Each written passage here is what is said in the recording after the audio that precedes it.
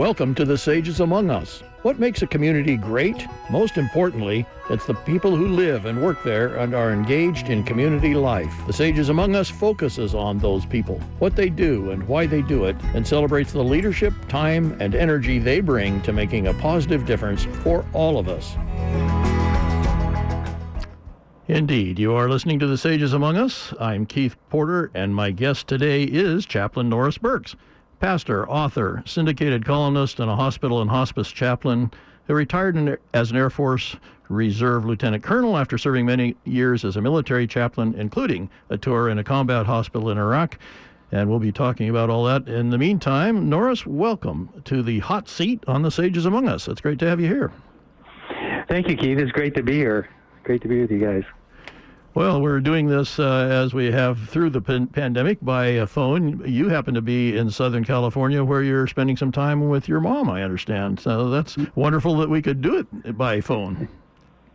Yes. It's a different. It's such a different life down here in Southern California, the land of plenty. The land of plenty. Well, personally, I'm glad I live in Northern California, and I'm glad you do too. And you're part of our community, and you've made a great difference in an awful lot of lives. And we really want to talk about how all that is very civically engaged in the broadest sense. So let me share a little bit more about your background before we get into the details. Your dad was a Southern Baptist pastor. You're you have two older siblings, right? You're the youngest of three. You moved a lot as a child. You graduated from Atascadero High School in California. You went to Baylor. You went to seminary. You became a pastor. Somewhere along the line, you became an Air Force chaplain after ROTC in college. You've had a lot of life events that I think have motivated many of the ways that your life has been expressed, and we'll talk about all of that. You're now, is it fair to say you're semi-retired? Is that accurate? Yes. I haven't been a full-time chaplain since 2010. I've sort of been a writer and a chaplain, working in hospice and doing different per diem work for the VA and Kaiser, and so I've just been working half-time up to a few years ago, and then finally just went sort of per diem, which means I'm just on call with Hospice of the Foothills. So yes. Oh, that's great. So it's a wonderful time of life. You're a bit younger than I am, but I've had some kinds of similar experiences of migrating into retirement and being busier than I ever was when I was working. I don't know if you found that. Yes. Yes. Well, there's so much to talk about, but let's go back to kind of the early days first, just to get build a little better picture about you as a human being. You started as a preacher's kid. I was too, by the way. Great. What was your life like as a kid? Were you the good child, or were you the troublemaker? Well, I did make trouble a few times with toilet paper and eggs, but I did that a few times. But no, not too much of a troublemaker. I grew up on people would say to me, "Oh, your dad's a preacher, isn't he strict?" And I would always say, he doesn't seem that way to me, but he might. If you were in my house, he might. So, when he cut off the television shows that were, because they got a little racy on Friday night television, or this, different church 3 times a week. But I had a lot of respect for my dad, and he was a bivocational pastor, meaning that he was also an electrician. So I grew up wiring houses, construction, wiring houses. So the so-called day job, I guess, right? Right. So the number of times you moved, I think you said you moved 8 times, if I remember right, as a kid. I always have to count it, but that sounds about right. So how did that influence your ultimate life's direction, that mobility? I loved moving. My siblings didn't. I raised a family who half of us like moving and half of us don't. So, I mean, my wife laughed that when my first active duty station, I spent longer in one house than I've ever spent in any house before. So that kind of describes really how it was. Yeah. So Any kind of special high school memories from your time in Atascadero? Anything that stands out to you? Well, yes. As a high school freshman, I didn't comb my hair or brush my teeth, but I joined high school ROTC, and my life changed in high school ROTC, and very inspiring instructor, and really changed my grades, changed my life, my social skills, all kinds of things. So, yeah, I was a mess up till about the 9th grade. So it changed your appearance too, right? Because you had to start cutting and combing your hair. I tell people, no, my hair's always been this short since I was in 9th grade. So, yeah. So you followed your dad's career direction, with your degree in religion and journalism from Baylor. Why Baylor, by the way? Why'd you go to Texas to Baylor? Well, I wanted to go to from California. The closest Baptist school that had ROTC was Waco, Texas. Really? Wow. So those two things. Well, I skipped over Abilene. They had it. Yeah, Waco, Texas. So Baylor University. And my parents met there, and so my aunt and uncle lived there, and so lots of reasons attract me to Baylor. And I stuck out my trying freshman year that a lot of people have, and stayed. So yeah. So why would you say that the ROTC experience was so influential on you and so important that you do that? Was it the structure that it brought for you? Yeah. I think it was pride, it was structure, it was direction. Those are vague kind of words, but I remember my high school ROTC instructor saying one day, when you graduate from high school, I don't want you to go to college. I want you to go out and get the very best job that you could ever find. And when you're done at the ice cream store, go to college. Yeah. So, have a little life experience first, huh? I think that was, his joke was, the best job you're going to find at a high school is at the ice cream store. So when you're done there, you might want to go to college. So, it was very inspiring. That's the way he taught it, and I went on to college and actually did not continue with ROTC. I think I was sort of disappointed with the college experience. It was just a little different, but so yeah. Okay. But I stayed the course. Well, then help us just finish painting the picture here. Did you go right to Golden Gate Seminary after Baylor? I did. So you had your direction pretty well established then. And I got married after the first semester. My dad, I actually went to Golden Gate Seminary in Mill Valley, California, where my wife and I were enrolled in a kindergarten class when we were 5 years old. So our parents were at the same seminary I attended, and they put us in the same kindergarten class. So we would meet 15 years later because we had been in that kindergarten class. Did you remember each other? No, but my mom did, and said, "Hey, you were." I came up to her one day. I said, "Hey, my mom says we were in the same kindergarten class together," and I thought that was a great pickup line. And Becky said, "So I don't understand your point." Sounds like there was a guiding hand involved in that through your mom, or maybe even otherwise. Who knows? Yeah. So did you immediately join the Air Force Reserve and begin serving as a chaplain, or when did that happen? So after seminary and after a year pastoring a church in Brentwood, in Northern California, Brentwood, I joined the reserves, and because of my high school experience with the Air Force, and I really wanted to know what it was like to be a chaplain in the Air Force. So. Okay. And the military brings on chaplains. If anyone's listening, they bring on chaplains only with experience. So I spent 7 years in the reserve before they called me for active duty. So that's the way they work it. Yeah. Okay. Well, and I know you were serving as a pastor in Stockton in 1989 when there was that horrific school shooting where a number of children were killed. Tell us about the impact of that on you, your response, and how did that change your life? Well, it happened at Cleveland Elementary School, and Patrick Purdy was the shooter, and he let loose with a machine gun and right outside across the street from the school, just raining bullets on Asian children that he was targeting. He was a very ill Vietnam vet. But he rained those bullets on children of Asian descent for a reason, and bullets hit 31 or 33 people. I don't recall, 33. And I, as a pastor, hearing it on the radio, I wheeled over to the command center and I said, I'm a Air Force trained chaplain. I just trained in mass casualties. And so they let me in and they put me in a room where they sent the parents. And I told the parents of 6 children between the ages of 6 and 8 that their children wouldn't be going home with them that day.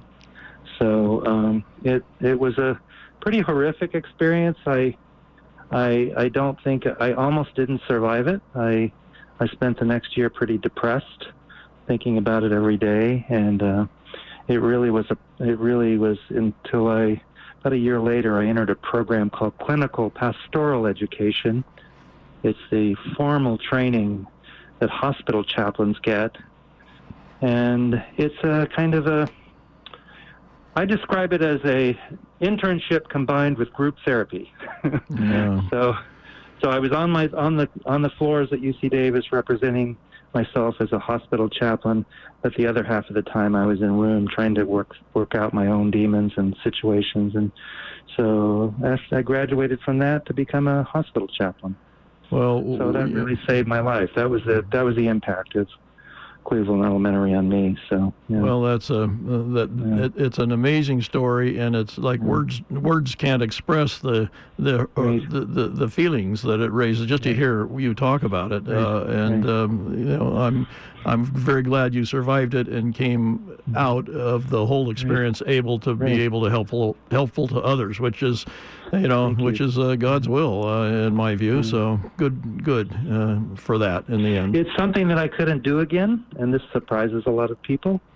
I've actually been challenged on this. When I say I would never do that again. I would never report if there was a mass casualty at my elementary school nearby. I wouldn't go. Yeah. And I tell people because that broke that day for me, that I could never do that again. Yeah. But somebody could, and somebody would. So I think it's important that we know what we can and we can't do. Indeed. So, sounds very insightful. At some point, and I guess about then, you went on active deployment in the Air Force. Was that after that experience? I did. Well, let's see. I actually finally was full-time employed at a hospital in Texas for about 3 years until the Air Force called and said, "Hey, would you like to come back to California and be a chaplain at Onizuka Air Station," which was at the time at Moffett Field. Yeah.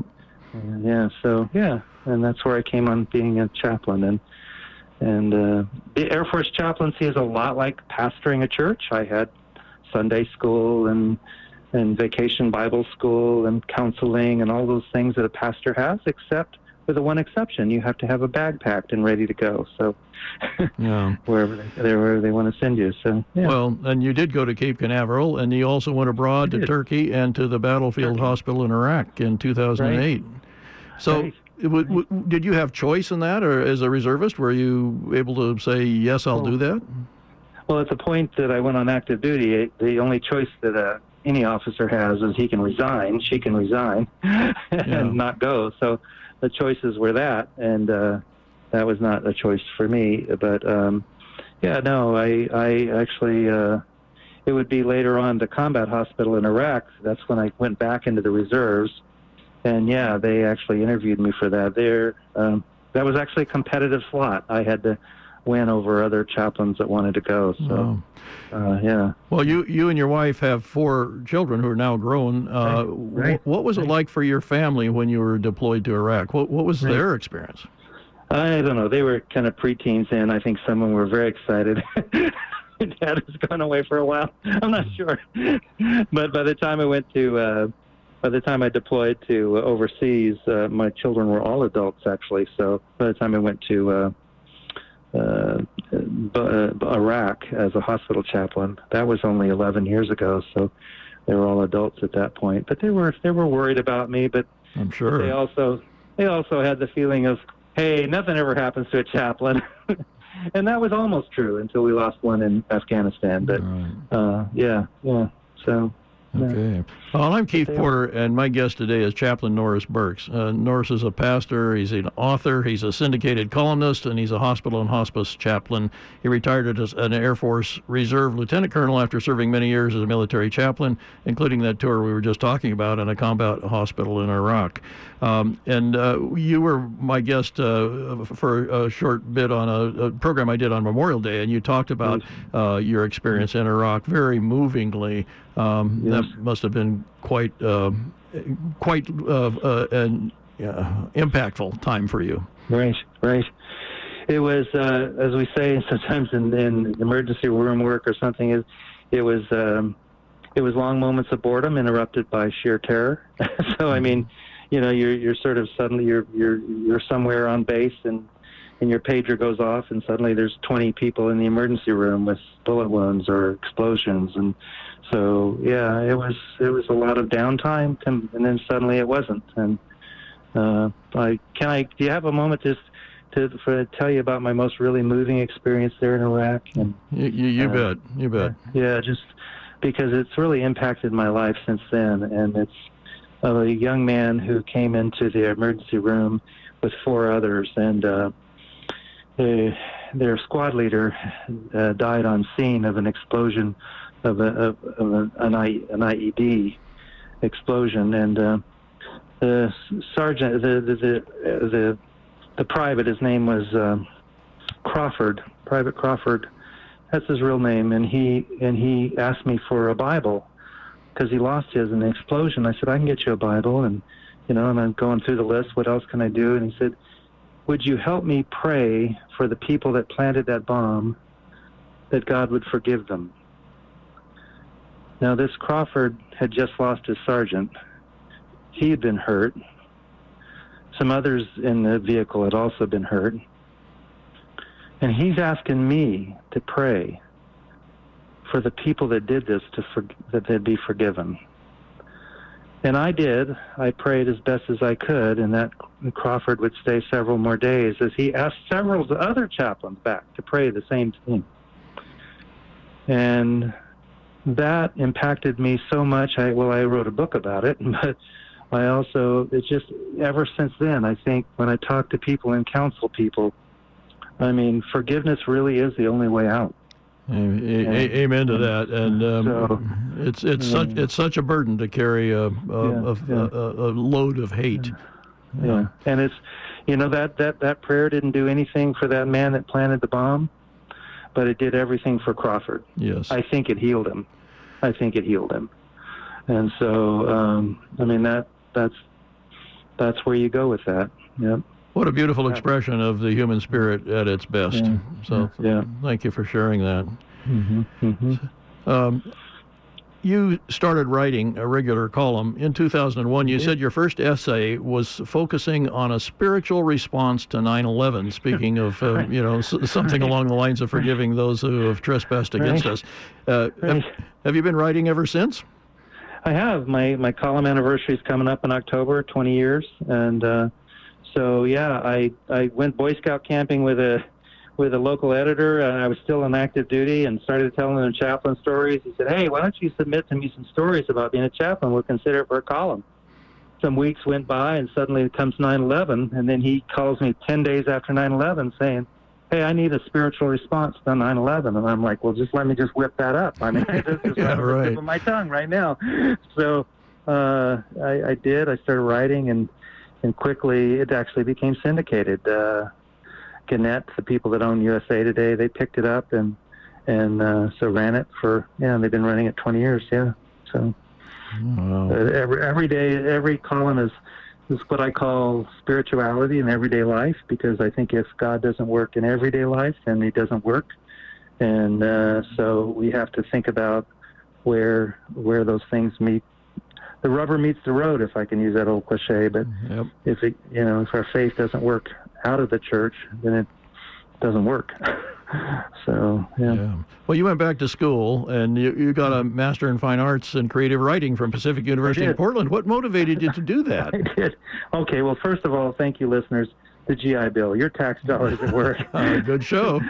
So, right? I mean, so there I was, 52, 53 years old, and I said, yeah, I would really like just to get some better experience in writing. And so they accepted me after telling me that they don't take journalists because journalists tend to write too much to the fact, and they wanted to know, when I'm writing a story, they want to know what color people's eyes are, and I've never written about, well, right. I'm going to be that descriptive, but so I learned to be more descriptive in my writing and work on conversations, dialogues, and that kind of thing, and I was motivated, and for, with the GI Bill, it's kind of a part-time job. They actually, I actually got a stipend to go, and so, yeah. Have you, or have you been thinking about writing fiction? I have some things in the closet for years, but I'm not too much of a fiction writer, so I don't think I could do that. But it sounds like you've got your hands full writing about your actual experiences, so we'll let you off the hook for fiction. Well, people ask me, "Are your columns true?" Yeah, except the ones that aren't. I let them guess. But no, when I sort of write, I fictionalize some columns sometimes, but I think readers pick up on that. They know I'm just playing with them a little bit. So, yeah, and it's usually self-deprecating kind of fiction. So, yeah. Well. I'm Keith Porter. My guest today is Chaplain Norris Burkes. And so, Norris, tell us about being a chaplain. What does it involve, and specifically, what are the joys and sorrows of your work? Well, one thing I like to tell people about what a chaplain is it can be, just like you use the word teacher or anything else, it can be very generic. There are a lot of people out here who take some volunteer courses at work, and they help the police, or they help the local fire department or something, and they serve a chaplain role. There are people at my church that are involved in California. I've forgotten the name. They help with fires, the aftermath and fires, disaster relief. Yep. And so, but the sort of chaplain I am is what's called a professional chaplain, and that sounds a little hooty-tooty. I call it career chaplain. So I work, I've worked most of my life in healthcare situations. And this is how I describe it. I say, as a hospital chaplain, I have helped tape crystals to wrists. I put the garlic under the bed. I turned the bed in the feng shui direction. I have collected bones to be burned and placentas to be buried. I have taken off my shoes and burned incense. And on Sunday, I'm a Baptist. So when I tell people what a professional chaplain does, or a career chaplain, it means that my focus is always on the patient, not me, not who I am. And so I've had people more conservative than me saying, "Hey, why aren't you, telling all your patients in hospice about Jesus?" Because they didn't ask me to tell them about Jesus. It's like the focus is on them, on the patient, not me. And so I try to honor people's, whatever their faith background is, and in some cases honor people who have been oppressed by religion, and so perhaps they're not, they're atheists. And so I've had atheists say to me, "You respect who I am." Yes, I do. So it's a matter of holding up for them what their values are, not what mine are. So, yeah. I'm going to posit that you feel a deep sense of purpose to support people in times of emotional stress. Would you say that's accurate? It is, and it's what chaplains do, and it's what they all should do. And so the stress that they see, the stress that people feel, needs someone to walk alongside, and chaplains call it walking among the wounded. And that's what we're called to do. So, yeah. So what are the personal rewards for you from your work as a chaplain that make it all worthwhile? Obviously you receive and help bear tremendous loads of hatred, as we've talked about, and injury and hurt. What are the rewards for you for that experience? my wife Becky teases me that you're not happy unless you made someone cry, are you? I mean, I don't make them cry. I give them the safe space and the opportunity to cry. So, it was when I go see a patient and I ask them if they have any regrets in their life, and I leave the silence long enough for them to help. The silence, helps them understand that the space is safe, and they talk about it and they cry about it. That's a very rewarding moment for me. I walk out almost, well, it's going to sound terrible, but take it with a grain, almost chest thumping, yeah, that really worked. That person really, you're just really excited about where they've gone to. And so,